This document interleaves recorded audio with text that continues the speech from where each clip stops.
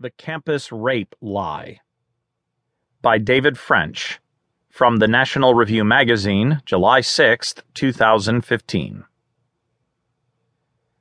There is a lie that is sweeping American higher education, a lie so compelling that it is motivating the systematic violation of constitutional rights, transforming the most intimate of personal relationships, and spawning a parallel justice system of amateur kangaroo courts.